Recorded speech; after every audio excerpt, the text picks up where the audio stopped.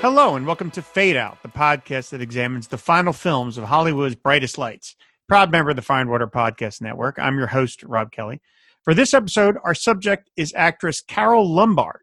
Born in 1908, Lombard made her debut at the ripe old age of 13 in the 1921 silent film A Perfect Crime, credited under her real name, Jean Peters. Soon after, she was rechristened Carole Lombard, making her way up the Hollywood ladder, playing bigger and bigger parts in bigger and bigger movies. She signed a contract with Paramount Pictures, which began to give her headlining parts, mostly in dramas. Then in 1934, she starred in Howard Hawks' 20th Century, one of the very first screwball comedies. Showing a real gift for the genre, Lombard went on to appear in films like Hands Across the Table with Fred MacMurray, My Man Godfrey with her ex-husband William Powell, which would earn her an Academy Award nomination for Best Actress, and Nothing Sacred with Frederick March. Her fame skyrocketed when, in 1937, she married Clark Gable, known then as the King of Hollywood. Lombard's star continued to rise, appearing in over 70 films, which included thrillers, romantic melodramas, and even horror. Then in 1942, she starred in Ernst Lubitsch's classic wartime comedy To Be or Not to Be, co-starring Jack Benny. Sadly, Lombard would not live to see the release of the film. While on a tour selling war bonds, a plane she was traveling on crashed in the Nevada mountains, killing all aboard, ending one of the most promising careers in Hollywood. Joining me to discuss To Be or Not to Be and the career of Carole Lombard is author of the book Becoming Carole Lombard, Stardom, Comedy, and Legacy is Olympia Kiriakou. Hi, Olympia. Hi, thank you for having me.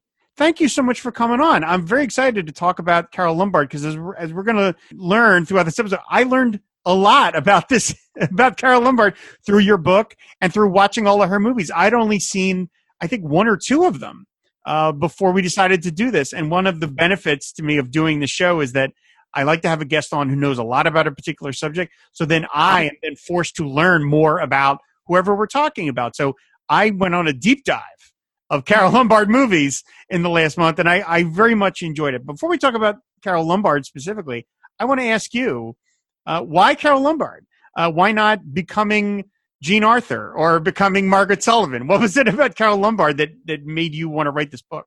I've always been a fan of Lombard. I got into her films when I was maybe like 19 or so.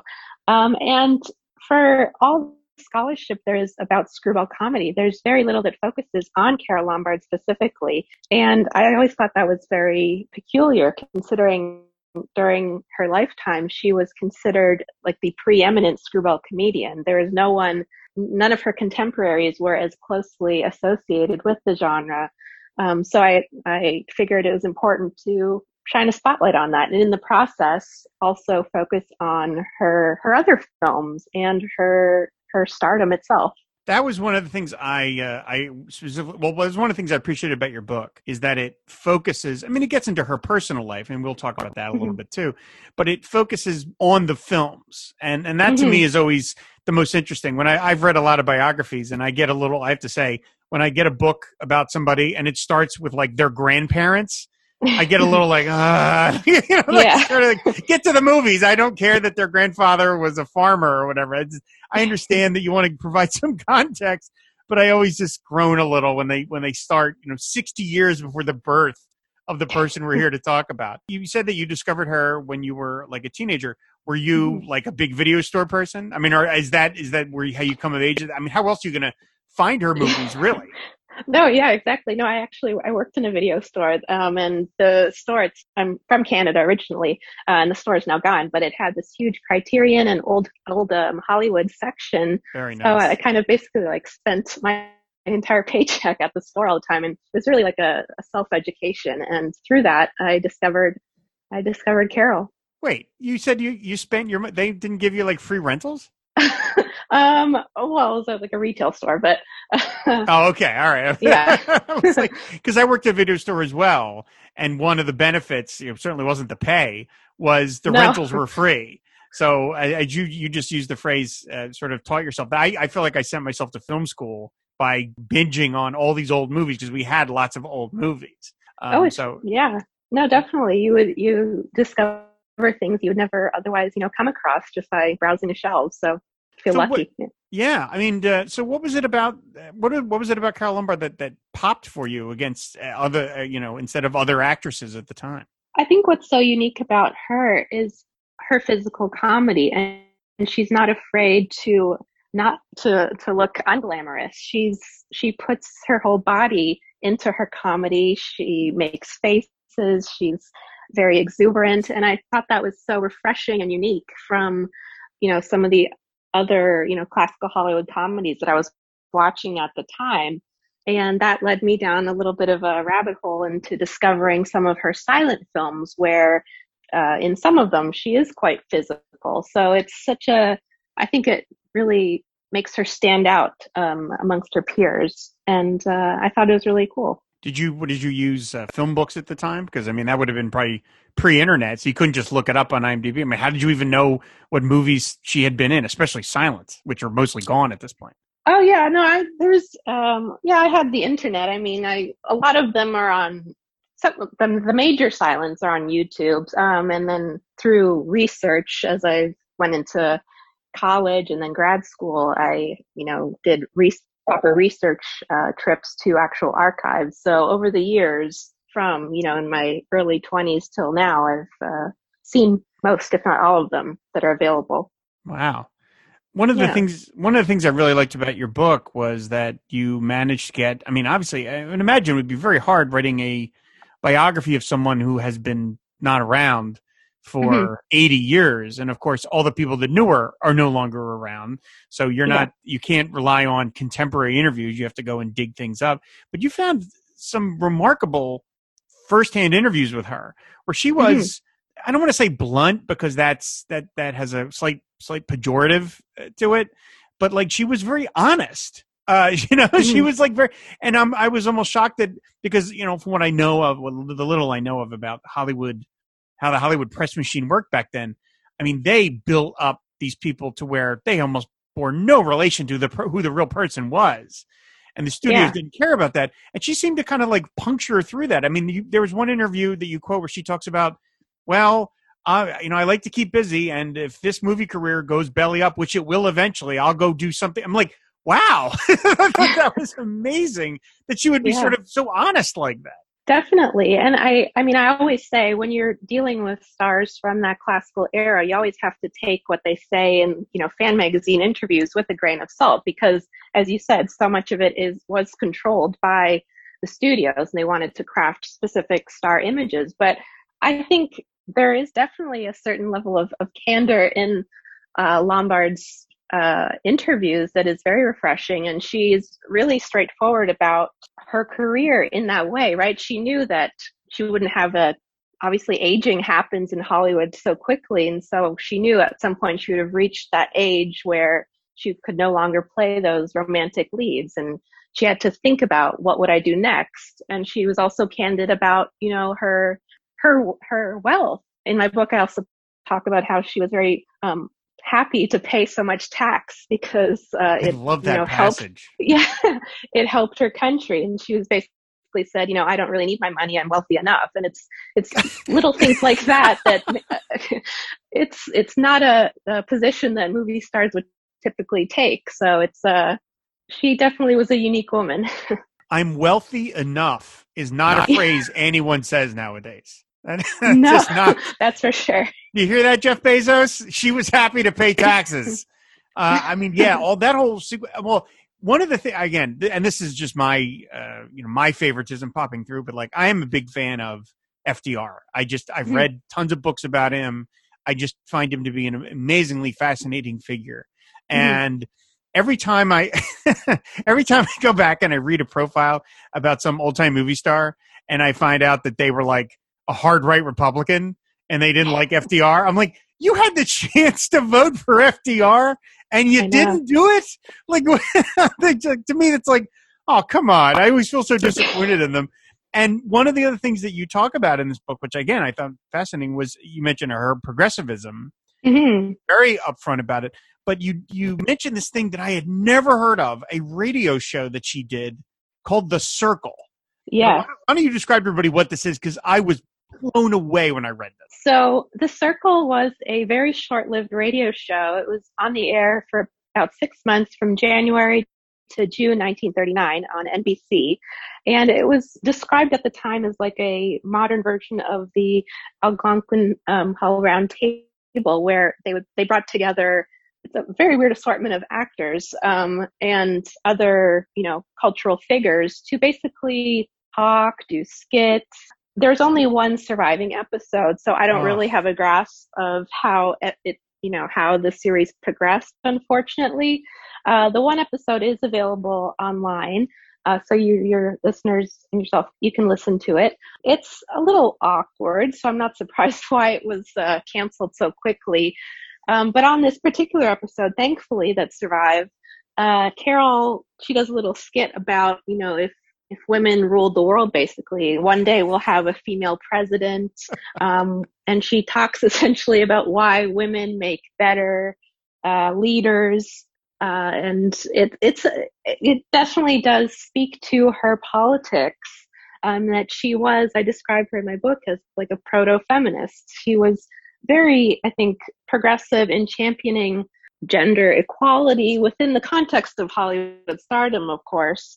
But she, advocated for women's roles in the workplace. So the skit itself, again, please listen to it if you can. It definitely fits in with her existent star persona at the time. I was stunned, like I said, when I read that existed, that any star at the time would subject themselves, because they said this was written, this material was written by writers, right? You mentioned a sketch. Yeah. But I mean, was it that it was sort of like they were given topics and then they would sort of riff on those? Because you mentioned this thing about where she talks about a female president, and Cary Grant has a line about, well, she'll never be the father of the country, or whatever it is. My awful Cary Grant. Yeah, no, it was scripted, but it's also, there are these moments that sound at least ad-libbed, right? So I think it's definitely, although the words they weren't necessarily hers, her spirit is definitely in what she's saying.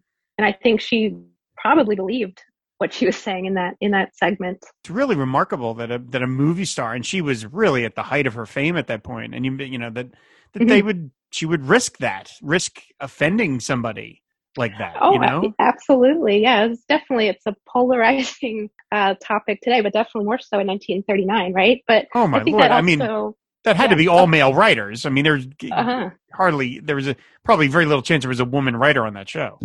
Oh, definitely not. No, but I think it speaks to her star persona at the time, and that I think, as I was saying before, compared to her contemporaries, she was very independent, sort of headstrong, and that really merged with her off-screen persona as well. So there was that sense of unity, and so it fits the Lombard sort of star persona, if you will. So when you went back and watched her silent films, I did not have a chance to watch any of those. I watched what's the High Voltage, which is not a silent film, but it's close because it's pretty old. It's like was High Voltage 31 or 1929. 29, yeah. 1929. So I mean, one of the things that Carole Lombard had, aside from, of course, great physical beauty, I mean, you're just a very beautiful woman, was she had enormous physical presence on the screen. Right. She was very, very, like, when you see her on screen, your eyes go right to her.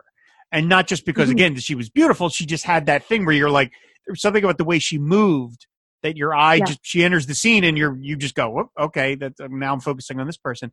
You think that I can imagine, and she was in, so many silent films before sound came in, that was a big help on her case, that she had that presence, and she didn't need to be able to talk. Now, once she was able to, it was even more so. You feel that her star wattage, as it were, was able to show up across these silent films, even though you're never hearing her?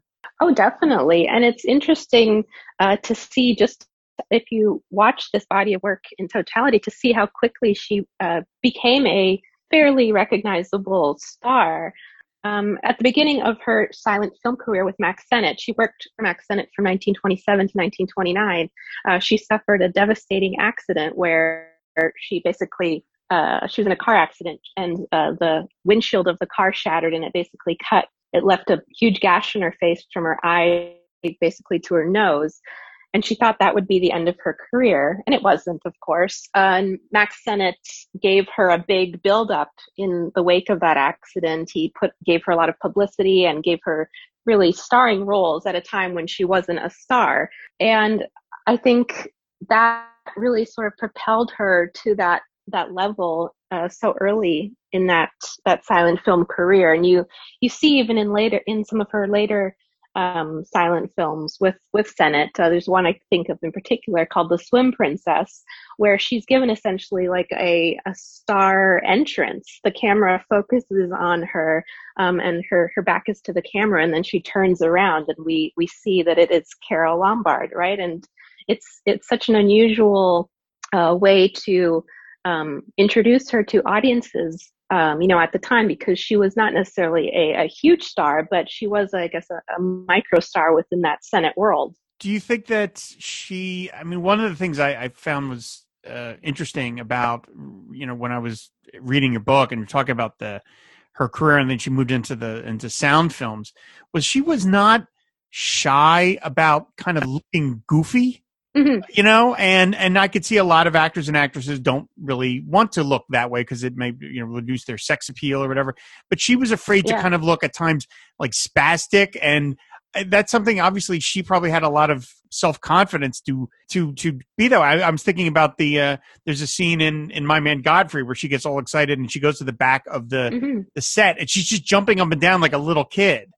And she's ridiculous, but it's really funny and charming. And I could see a lot of actresses might not be comfortable with that kind, showing that kind of vulnerability on screen, maybe. Yeah, and that's what it goes back to what I was saying before, and that she wasn't afraid to, be unglamorous, right? She was okay with looking, disheveled if it helped her role, or looking sort of beat up, like for example in Nothing Sacred, where she literally gets like a soul and jaw because Frederick March's character punches her, right? So she definitely put everything into her performances, and she was not that typical, glamorous movie star, and that she wanted to look a certain way. She was okay with looking not necessarily unpretty, because she was always beautiful, but disheveled, I guess, is the best word to describe it at sometimes. I'm glad you mentioned the violence in Nothing Sacred. I had not seen that film until we decided to do this, and which is weird because I love Frederick March. So I'm surprised I didn't see it. But I watched, first of all, it was in color, which threw me off because it's 1930. I thought it was colorized. I thought the one I was watching was colorized because I thought, well, this 1937, and this is just a comedy. Comedies were colored in 1937, but I watched it. But I was pretty shocked at the level of violence that goes on between the two of them. And then I watched 20th Century, where to encourage a good performance out of her playing an actress, John Barrymore sticks a pin in her rear end, and she screams. Yeah. Like to our modern eyes, it's like, what? That's not acceptable. Like what? This happened in other films of hers where she was sort of the victim of that kind of violence, because it just seemed it was a little unnerving to see it in two films so close together like that. Those two are probably the ones where they're like the most explicitly violent. I think that definitely does harken back to her silent comedy. Nothing Sacred for me is like the pinnacle of that, physical screwball comedy, in that, she's half the film, she's basically like wearing a robe, she's lying in bed, and then she's getting, thrown about by Frederick March, right? And it's such a physical, visceral performance. And actually at the time it was, that was sort of like a sticking point when they were making the film. If you read the production code file for Nothing Sacred, there's a lot of back and forth between David O. Selznick and the Selznick International Studio and the PCA, basically talking about, how far is too far with this physical comedy. Wow. It was, it did make me uncomfortable to see Frederick March essentially punch a woman. That was like, wow. Okay. But you just kind of, all right, just kind of roll with it. I found it very interesting that, again, it says something about her personality and her generosity of spirit, and also her ex-husband, William Powell, that William Powell was the one who suggested her for My Man Godfrey, and essentially said she's the only one that can bring this off. I thought that takes a lot of open-heartedness to do a movie with your ex.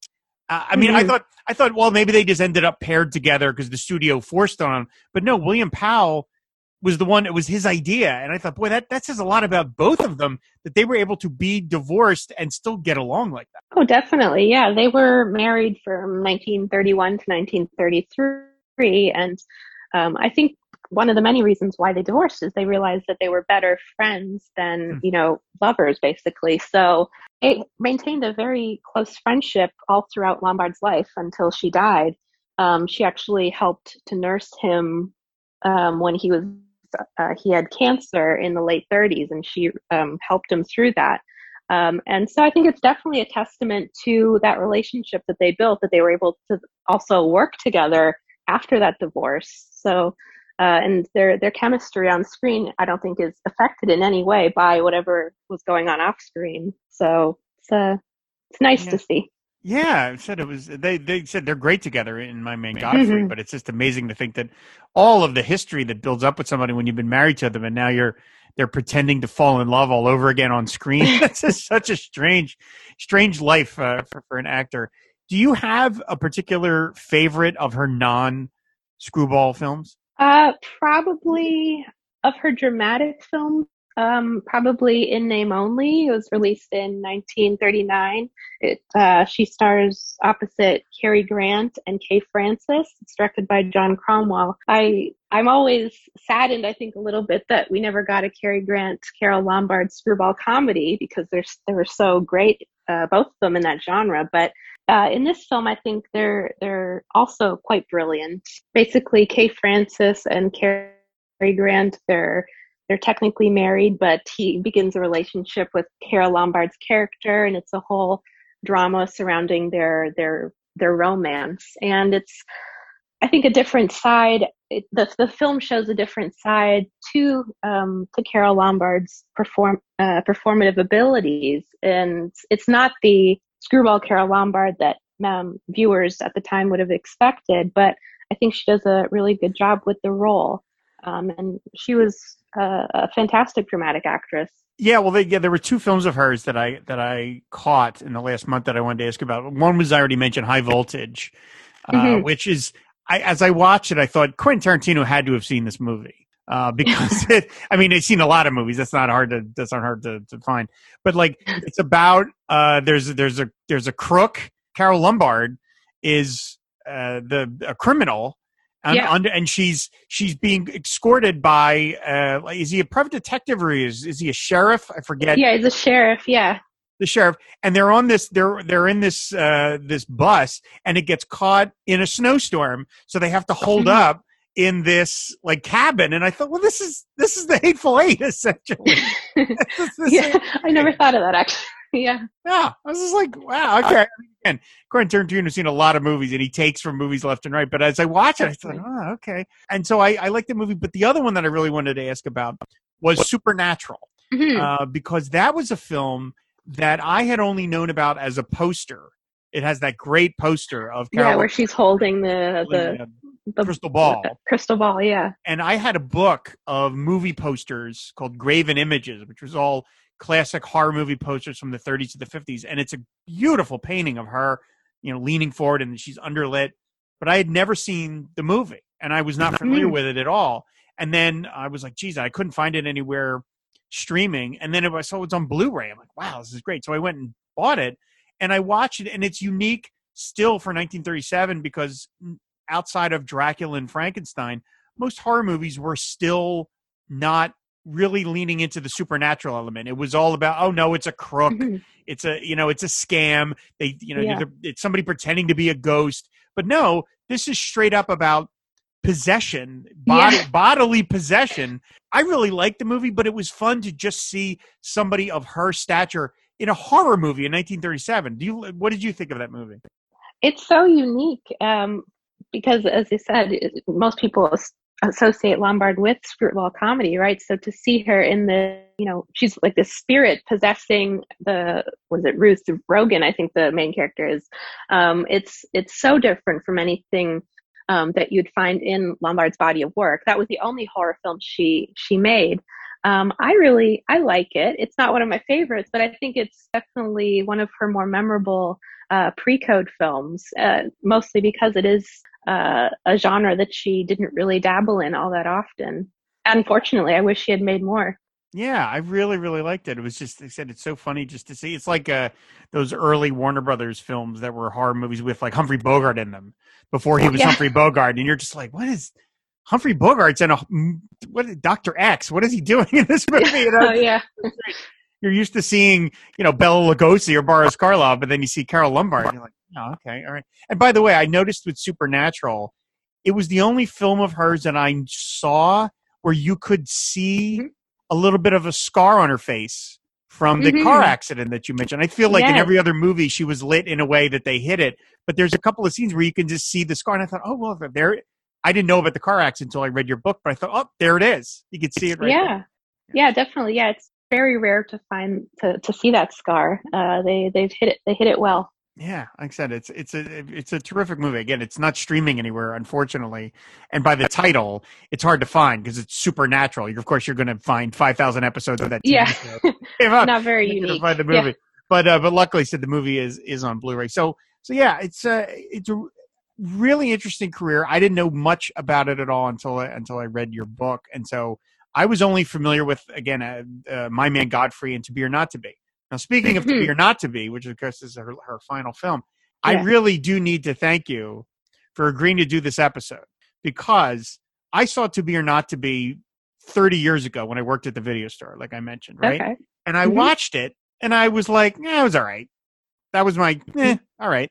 Then I watched it again in anticipation of this recording and I'm like, this is a masterpiece. It is. What did I miss 30 years ago? I mean, maybe it's because we have Nazis again or something. And it seems a little more frightening. But To Be or Not to Be, as I mentioned, directed by Ernst Lubitsch, it is just a masterpiece. And obviously, it is tragic that she passed away so young. At the same time, if you're going to go out on a movie, this is a movie to go out on because this thing is just, I mean, it is one of the best comedies I've ever seen. And then you layer on top of the fact that it has all of this political commentary. And then on top of that, you realize it was made while the Nazis were taking over Europe. It could not be more timely. When did you first see it? I think I saw it in my early 20s. And like you, I think at my very first viewing, I thought, okay, it's good. But over time, it's grown to become my favorite Lombard film, in part because I think her performance is just spectacular.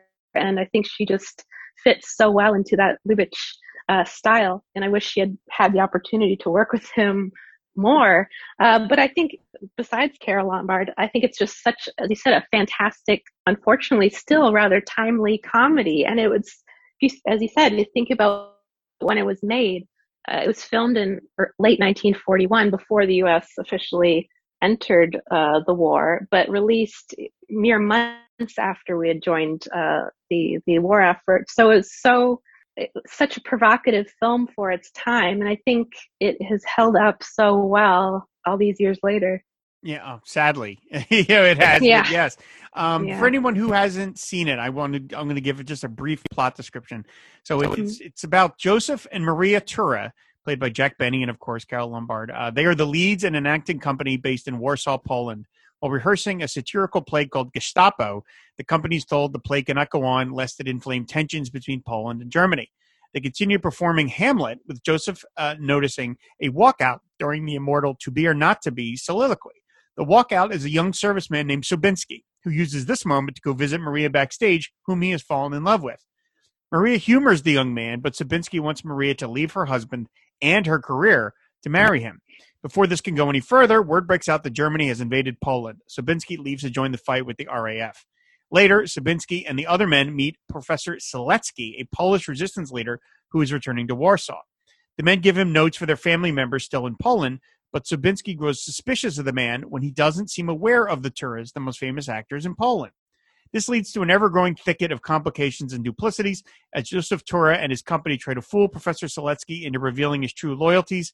Sobinski tries to rescue Maria from being pegged as a member of the resistance, and Joseph tries to get in between his wife and Sobinski. Plot builds until the entire theater company gets to perform the roles of a lifetime with their very lives at stake.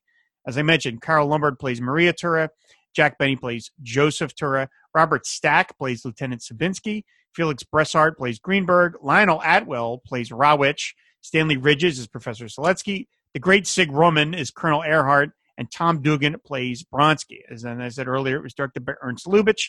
The story was by Lubitsch and Melchior Lengel. I don't know how you pronounce that. Mm-hmm.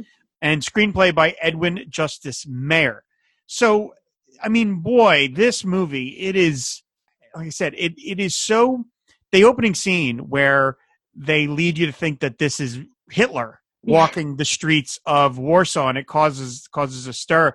And you got the narrator saying, who is this little man? It's so, to me, it's startling to think of what it must have felt like in 1942. This film was released in March 1942. It was pushed back a month because Carole Lombard had passed away, and they wanted some distance between those two events. But how startling it must have been for an audience in 1942 to see any Nazi portrayed in a comical light. Had to just be really, really startling, knowing it was literally happening as they were watching the film. Absolutely, and the film it was generally well received by critics, although some took offense to exactly what you were saying, that they felt that the comedy was in poor taste, and that by portraying the Nazis as buffoons or as incompetent, that you somehow sort of lessen their evil. And Lubitsch, actually, he wrote an op-ed in the New York Times kind of pushing back on that. It was published not long after the film was released. And he basically says, well, I actually have it here. I'll read you a little bit of it. He says, my Nazis are different. They passed that brutal stage long ago. Brutality, flogging, and torturing have become their daily routine. They talk about it with the same ease as a salesman referring to the sale of a handbag. So essentially, he was, and in the op-ed at large, he makes the larger point that it's not offensive, and that if you are laughing along with the comedy, are you not just as guilty? So he was kind of holding a mirror back on critics and on audiences, and asking, can comedy be that provocative? What is bad taste? So it was a very interesting conversation that was happening at that time, and I think it still is an interesting way to think about this film. Well, yeah, and of course, what many consider the master of bad taste, Mel Brooks, would go on to remake this movie in 1984 with Anne Bancroft, which I remember seeing in the theater.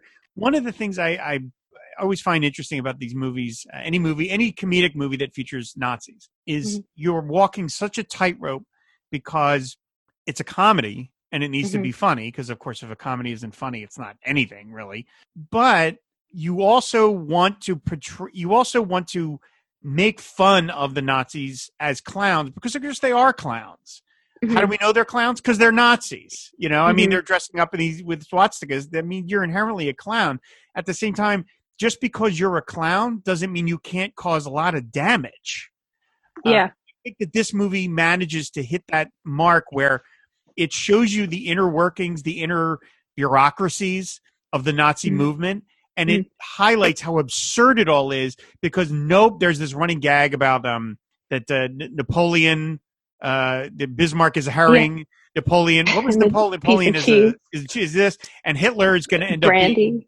up and of course, every time a Nazi tells another Nazi that joke, the second Nazi is like, you can't say that about the Führer, and they're constantly like ratting on each other, because they're a bunch of goddamn clowns. I mean, that's the way, the way it works.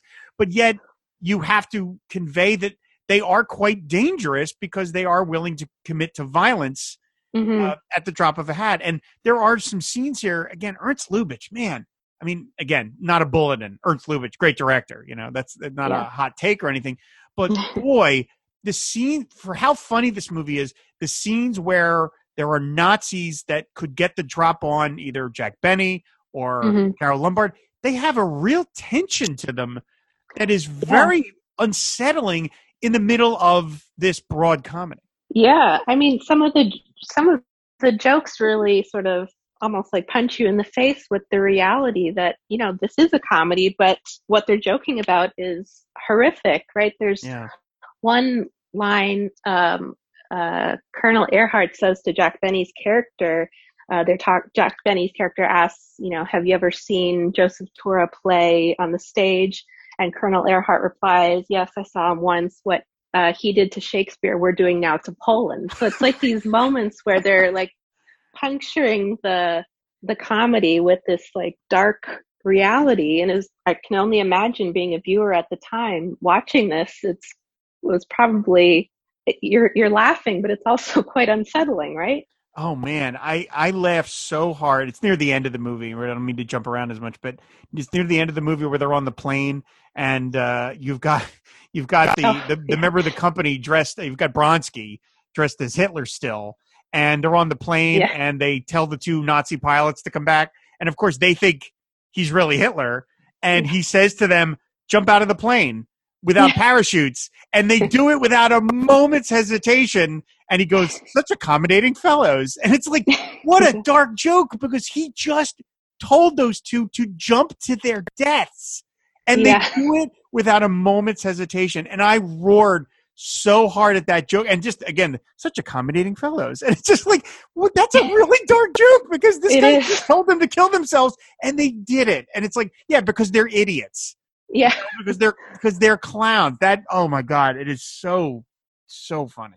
Oh, that's one of my favorite parts of the movie. Another one that sort of reminds me of what you're saying before is in a scene between Carole and Professor Seletsky. They're kissing, and immediately after they kiss, Carole's character raises her hand and sort of mockingly says, Heil Hitler. And Professor Seletsky does the same. He says, Heil Hitler. And you just think in this moment of, for him, passion, that they're, praising Hitler. It's just like this ideology has infested every aspect of their being. And I think that's sort of a very smart way of undercutting that mentality.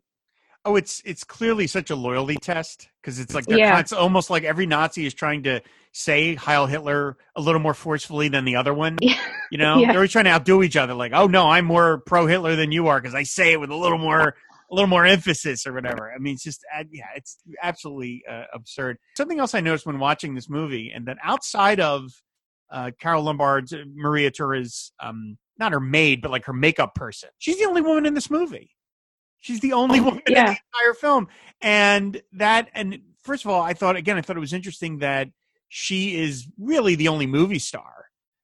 Jack Benny was not even really known as an actor. And I did read about that he was incredibly nervous about being in this movie. And Ernst Lubitsch was like, don't worry. I know you can do this. Just do it. You'll be fine. And it's interesting because Jack Benny did have somewhat of a film career after this. He was in movies like George Washington Slept Period, The Horn Blows at Midnight. But if you look through his filmography, he's almost always playing Jack Benny. This is one of the rare times he's playing a character. What did you think of his performance? Oh, I love it. I think it's hilarious.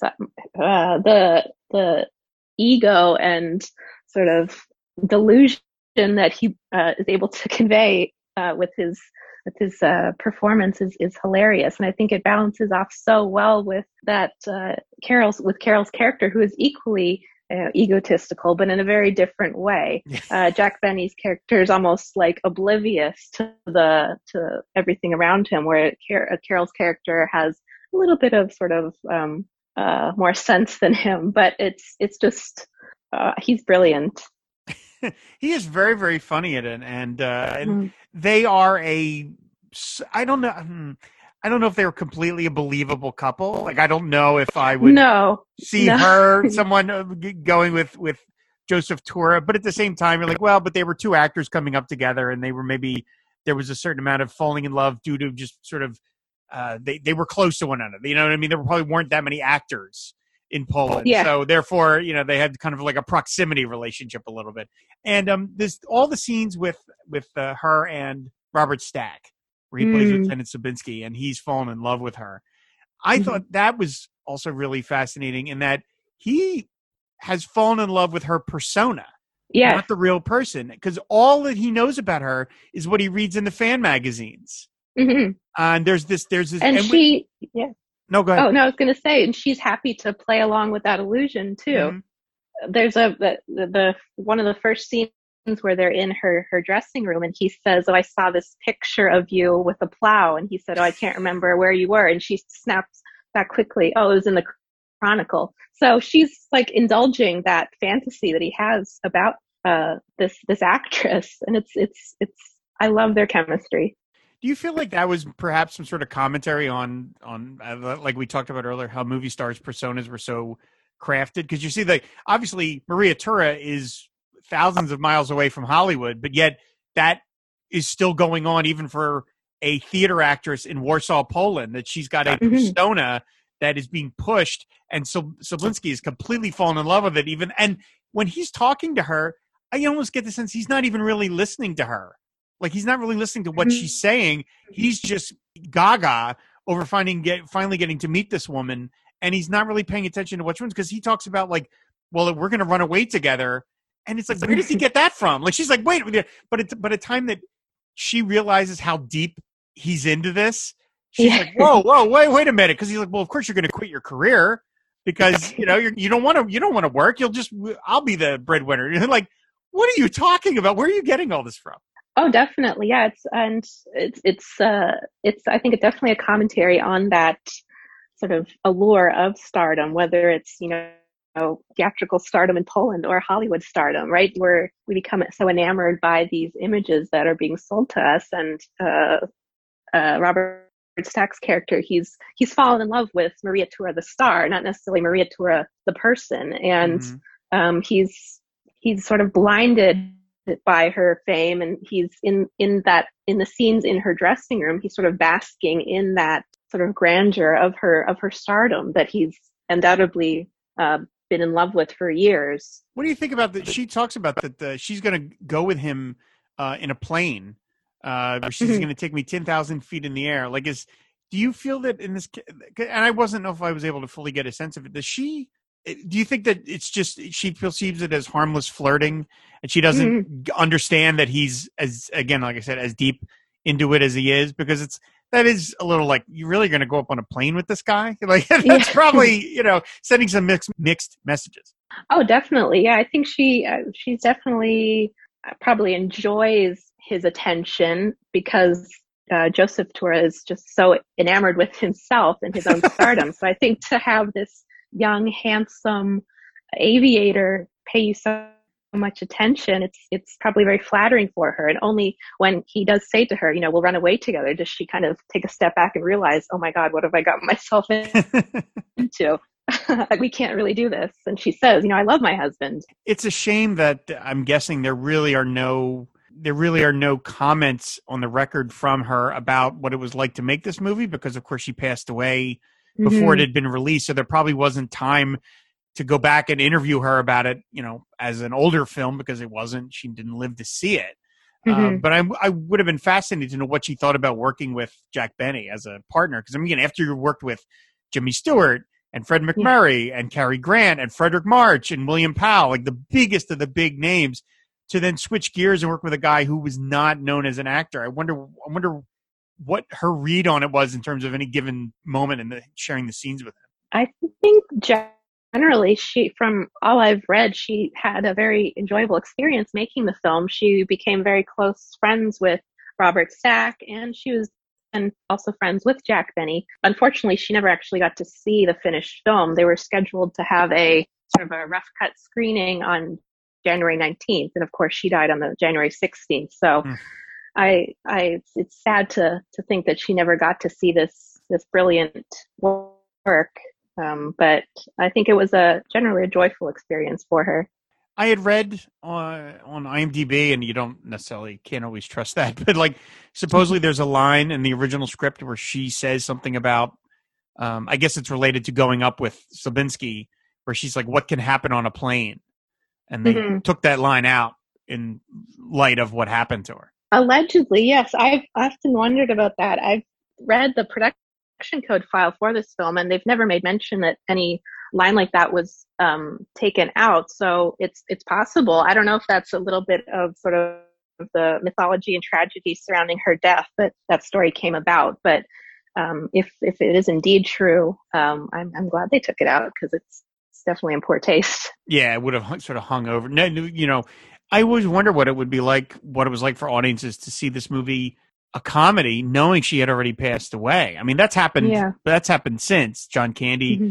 passed away, and then one of his films was released afterwards, and Chris Farley that happened to as well. But it's still rare, Yeah. and I just wonder how did it hurt the ability to laugh at her, even though Hmm. she's very funny in the movie, knowing that she had passed away so young. I wonder how that.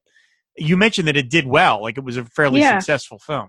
Yeah, both critically and at the box office, it did very well. She got great reviews for her performance. I think a number of reviewers said this is sort of Lombard at the top of her game. It's a sort of a poignant way to end her career. So her performance was well received, which is nice to see at the time. I can imagine it was probably bittersweet to see her on screen so close after her death, because while it is such a wonderful performance, it's still, there's this sadness when you watch the film. You can't help but think about her death when you watch this film. One of the things I noticed, and this is just like a minor detail, but it sort of jumps out at you when you know it again in retrospect.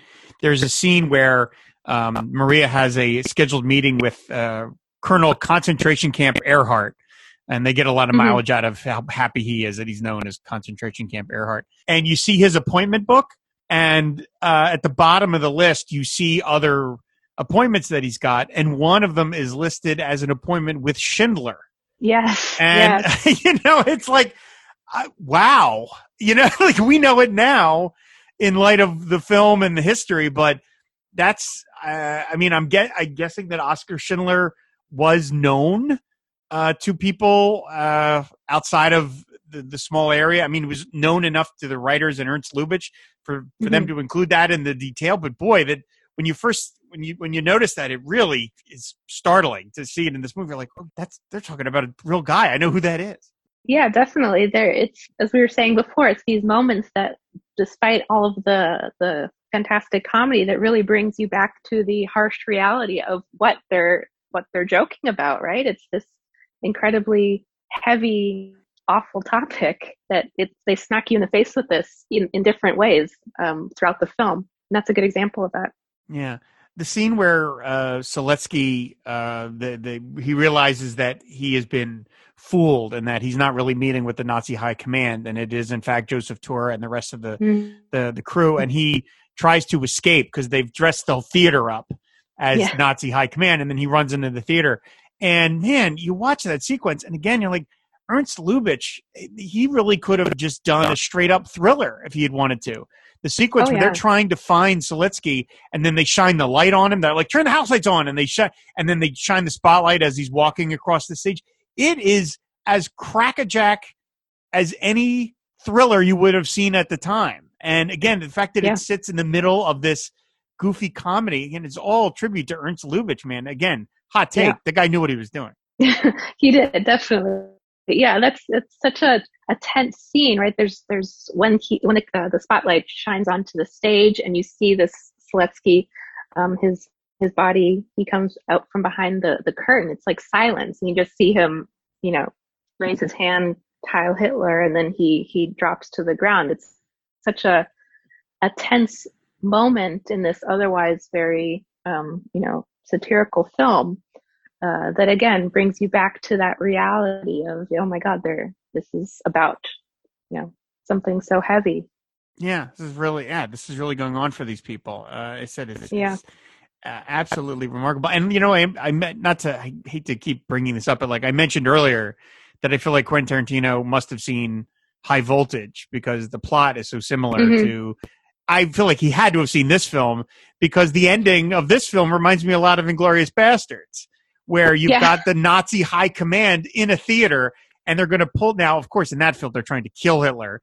They're not doing that here. But nevertheless, it's this idea that it's the Nazis are coming to their turf, which is a theater, this sort of sacred place for these people. And the Nazis are despoiling it by their presence. And our heroes are going to get the one up on them by dressing up as Hitler and fooling the Nazi high command and sneaking around and but I couldn't help but think, boy, it feels like that. And again, for a comedy, this film has that similar tension where you know that the tourists are going to get away with it. They're not going to die in this comedy, but it has that feeling of like, oh, is this really going to work? Because the stakes are so high for them. Oh, definitely. Right. When they're in that sort of in a circle, well, Hitler's in the actual theater, they're outside the door, and Felix Bressard's going through that soliloquy. It's a very tense moment because you think one wrong move and everything's spoiled. So as you said, the stakes are so high. Yeah, I said the film really has a marvelous edge to it, considering it is a comedy. I don't think I've ever seen. I hate to say this, I don't think I've ever seen another Ernst Lubitsch movie. I know he did films like The Shop Around the Corner and Notchka and Heaven Can Wait, but I don't think I've seen any of those movies. Have you seen any of those? Oh yeah, I love his work. He's such a talented director. If you haven't seen, have you seen Trouble in Paradise? No, I've never seen that one either. Oh, you have to explore his work. Design for a Living's another good one. I think right now there's a Criterion series of his films. So you can definitely check them out there. It's Angel, Ninotchka, Clooney Brown. He's such a incredidible director. He died young too. He passed away in 1947. So yeah, another career cut short. Yeah, definitely. Yeah, it's tragic. All these wonderful people, they die so young. Yeah. Oh my goodness. And what I had read about that Jack Benny couldn't do his radio show the week that Carole Lombard died because he was so upset, and he delayed it or something like that. Yeah, they just played music basically throughout the entire episode. He was too devastated to perform, so it's just like symphony music, which is I guess a touching tribute to Carole. But I can imagine because they became such good friends, it is so devastating to him to lose her. Do you consider To Be or Not to Be a screwball comedy? I'm not exactly sure of the definitions of what is considered. I think of screwball comedy as being more physical, being more that kind of stuff. Do you think that To Be or Not to Be fits in that genre, or do you think it sits outside of it as something else? I think it sort of toes the line a little bit. I consider it more of like a black comedy than a screwball, if anything. It's definitely much darker in its theme and its subject matter than anything in Lombard's filmography. So I think I would separate it from that her screwball body of work. But it has some sort of screwy undertones to it still, and just sort of the absurdity of some of the situations that the tourists and the acting troupe find themselves in. So I think it sort of borrows from screwball. Well, it's not necessarily screwball if you want to be sort of official about it. Right. The stuff with the fake beard, Seletsky's fake beard, feels very screwball. Yeah, definitely. Yeah. There's those types of moments, and just I think Colonel Earhart's entire character is sort of very screwy. Oh Lord, Sig Rugman. He's fantastic. Anytime you needed a Nazi, you got Sig Rugman, because he was in Stalag 17, and he had that wonderfully mellifluous voice, which sounded like a cartoon character, and yet he was always playing a Nazi, which is this sort of weird discrepancy. And of course, I mean, again, talk about a black comedy. This is a comedy where a Nazi, shoots himself, and as he is dying, still manages to rattle off one more repeater of a joke where he's constantly blaming his underling for screwing things up. I mean, and you literally hear the joke as the body hits the floor, which again, that's a dark joke. Yeah, commitment to the end. Yeah. Sig Rugman's a brilliant actor. His face is just so malleable, and his voice, as you said, is just iconic. Oh man, yeah, he's great. He's just absolutely marvelous. One other thing I wanted to talk about beyond To Be or Not to Be was like Carole Lombard's legacy. I saw, it's up on YouTube. There was the was it a TV movie or a movie? The Gable and Lombard biopic. Is that a feature film or? Yes, it was. It was a actual feature film with James Brolin and Jill Clayburgh, from 1976. Yeah. Right. Yeah. what do you think of that? Because I watched it. You know, it's sort of funny. It's, you know, you kind of watch you see how movies move on. Like every decade is obsessed with a certain period before Yeah. it, and as time moves on, the decades get moved up.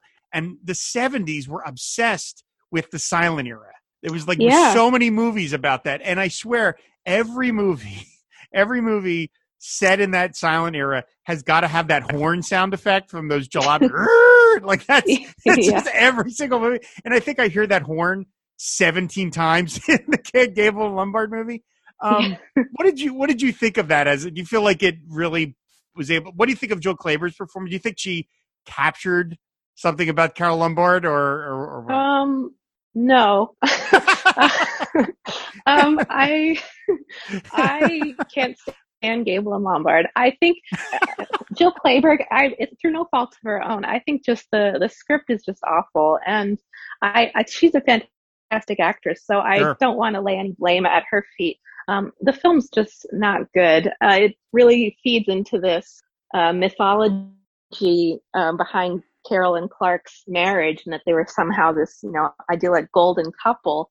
And it's historically inaccurate, which is the least of my concerns. But it's also just really paints these very superficial portraits of both Gable and Lombard, and it's one that I would, unless you're like a completionist and you want to watch everything that has to do with Carole Lombard, I would definitely avoid it. It's a very long, awful biopic. It is long. I did a couple of times while I was watching it, thinking maybe I should just watch a Lombard movie instead of this. But I don't know. It was like it was on YouTube, and I was just sort of fascinated because you see all these character actors that you're familiar with from the '70s playing people that you know. Yeah. And I would imagine Jill Clayburgh had a slightly easier job because Carole Lombard doesn't exist past 1942. There's just not as much to Mhm. compare her to, as opposed to Yeah. poor James Brolin playing Clark Yeah. Gable. I mean, you're just doomed. You can't. There was one Yeah, Clark it's a Gable. You live-live can't do it. situation. Yeah. Exactly. Yeah. No, he resembles him fairly well, but I mean, the persona, his mannerisms, his manner of speaking, it's nothing like Clark Gable. So you're really just watching like an impression of Clark Gable more than anything. Right. It's hard to sit through. So, in terms of Carole Lombard's legacy, I mean, one of the Mhm. things I was surprised about when I looked her up in getting your book. There are a lot of books about Carole Lombard. There are more Yeah. than I would have expected, Hmm. because for someone whose career was cut short, and so many of her films are silence and are like a little hard to find or whatever. There are more books about her than a lot of her contemporaries. Hmm. And do you have any insight as to why that might be? Is it because their career was cut short, and it's so tantalizing to imagine what her career might have morphed into had she gotten older and had a chance to be in other types of movies? Yeah, I mean, I think, building off of what we were just talking about, I think because she was married to Clark Gable, and their iconicity as a couple, I think that really has sustained a lot of interest in her as a star. And a lot of people may not necessarily know Carole Lombard's work, but they'll know the name Carole Lombard because of her marriage. And so I think that's sort of like an entryway into uh, people maybe exploring her career. But as I've talked about in my book, and I'm very open about this, I think that has somehow overshadowed a lot of discussions that we could be having about her other work. So I think there's a lot of focus on her relationship with Gable, and that's come at the detriment to a little more of an exploration to other aspects of her life. Yeah, I mean, she was married to William Powell and married to Clark Gable and Hmm. married to very famous men. But I mean, a lot of us meet our romantic partners through work, and that's what they Hmm. do. It's just they Yeah. just happen to do it in public. Yeah, and because they were so popular individually as stars, them together, they were as a star couple, they were even more popular, together. So the publicity machine, the studio's publicity departments, the fan magazines, they really sold this relationship to the public as some sort of like fairy tale. And I think a lot of that narrative has really continued to this day. And that's sort of a big component of her legacy. And I think it's certainly important. I'm not trying to, erase Clark Gable from her narrative, but there's more to Carole Lombard than just being, Clark Gable's wife. Right. I mean, nobody would do a profile of Clark Gable from the angle of, oh, he was Carole Lombard's husband. Nobody, exactly. you talk about the films, you talk about, so yeah, nobody would. But just on a sort of technical note, like when you were researching your book and you managed to find, you mentioned these fan magazines, you found all these interviews where, Carole Lombard, is she the perfect wife for Clark Gable? And you talk about like the studio notes. I mean, how did you find a lot of this stuff, considering it was stuff meant to be ephemeral, it was not meant to be kept 80 years later. I mean, is this stuff around for you to dig up? I mean, how much detective work did you have to perform to find some of this material?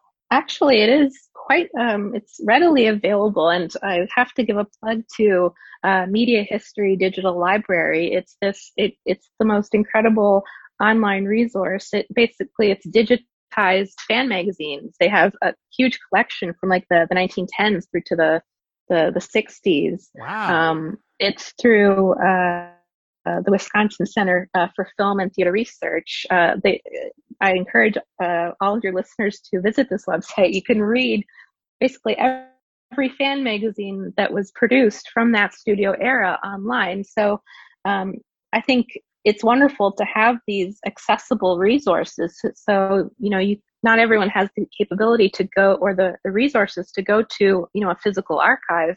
So to be able to do research from home, from school, it's fantastic.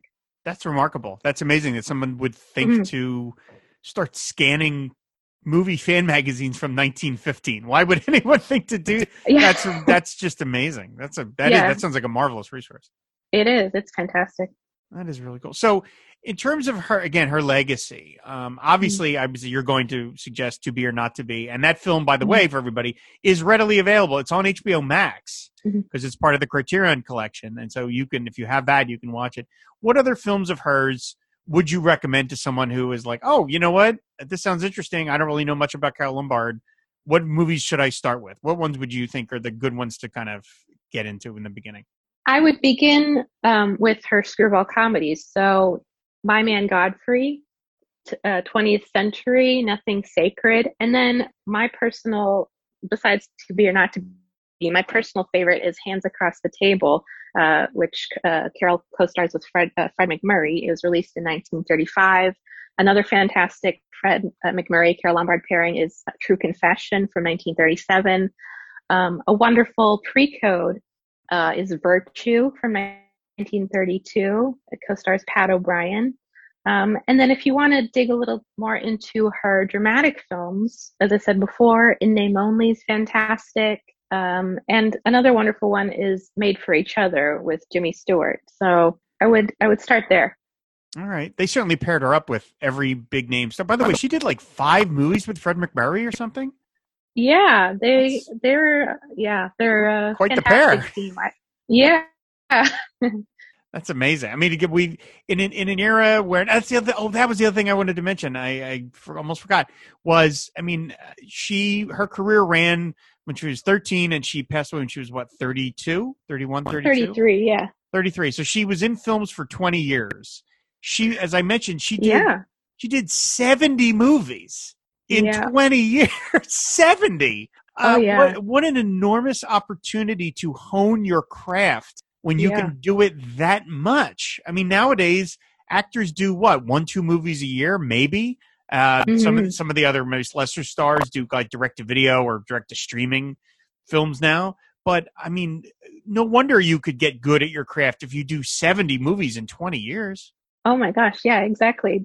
From 1930 to 1937, she was under contract to Paramount, and if you look through her filmography in those early years, she's doing maybe like 3, 4, even like 5 movies a year. So she was very busy at Paramount, and she was loaned out quite frequently to other studios as well. So she worked very hard in her early career to hone that craft. It's unbelievable. I don't know how much I believe in this, but I am sort of fascinated at buildings that have rich histories because I like to think of like, I don't know, is there some sort of accumulated, like spirituality to a building that when it's housed this much? And there was one time I got to go to the Paramount lot and I walked around and I looked at, they had the stages, they had a lot of the stages open. And I saw guys with, carrying around wood and, building things. And it just made me think, good Lord, like how many movies have been shot in how many famous people have been in this building, dating back to the 20s or whenever Paramount started. I thought, my God, they made White Christmas in this building, I'm fascinated. Like all of these huge figures of pop culture history have walked these same streets. I just found it fascinating. So yeah, they did that. Like Carole Lombard spent a lot of time on the Paramount lot, that much, making that many movies. To me, that's just utterly fascinating. Yeah, well, it's a good relationship with that studio. Yes, absolutely. So, well, Olympia, I mean, thank you so much for coming on to talk about Carole Lombard. As I said at the top of the show, part of the reason I do this podcast is because with streaming now, we all have 97 streaming channels that we pay for. Yeah. Sometimes I can't decide what to watch because there's too much to pick from. I don't know if you have that problem. That's for sure. Always. I mean, I'm sitting there and I'm like, well, I have Canopy and I have HBO Max and I have Netflix and I have Prime and I have Showtime and I have Paramount. And I'm like, I can't decide what to watch. So when I have a guest on to talk about a subject that they're passionate about, they then say, all right, I want to talk about this person. And if I don't know this person, I then have to go do research. And that helps direct my focus sometimes. And, I would never have gone to see Supernatural had we not decided to do this, or High Voltage, or 20th Century, or Nothing Sacred. I wouldn't have. Nothing Sacred, by the way, was buried on Paramount Plus. They don't promote that, but it's there. You can find it. it's down in the dark alleys of Paramount Plus. There it is. There it is for free. So I really appreciate you coming on the show, and I'm really glad we got to talk about Carole Lombard because I know way more about her now than I ever did before from the movies and your book. So thank you so much for doing this. And so why don't you tell people where they can find you out on the internet? Well, thank you for having me. First of all, I really enjoyed chatting with you. You can find my book on Amazon or directly from Bloomsbury. You can follow me on Twitter at the Screwball Girl. There's no I in girl, so it's GRL. And yeah, that's me. All right, excellent. Check out the book, everybody. If you're interested in old-time Hollywood, this is a really fascinating read. And like I said, you discovered some things I never heard of. And I am definitely heading off to YouTube to find that Circle episode because that just sounds utterly fascinating. It just sounds amazing. Thanks, everybody, for listening. Of course, you can find back episodes of the show on our website, findwaterpodcast.com.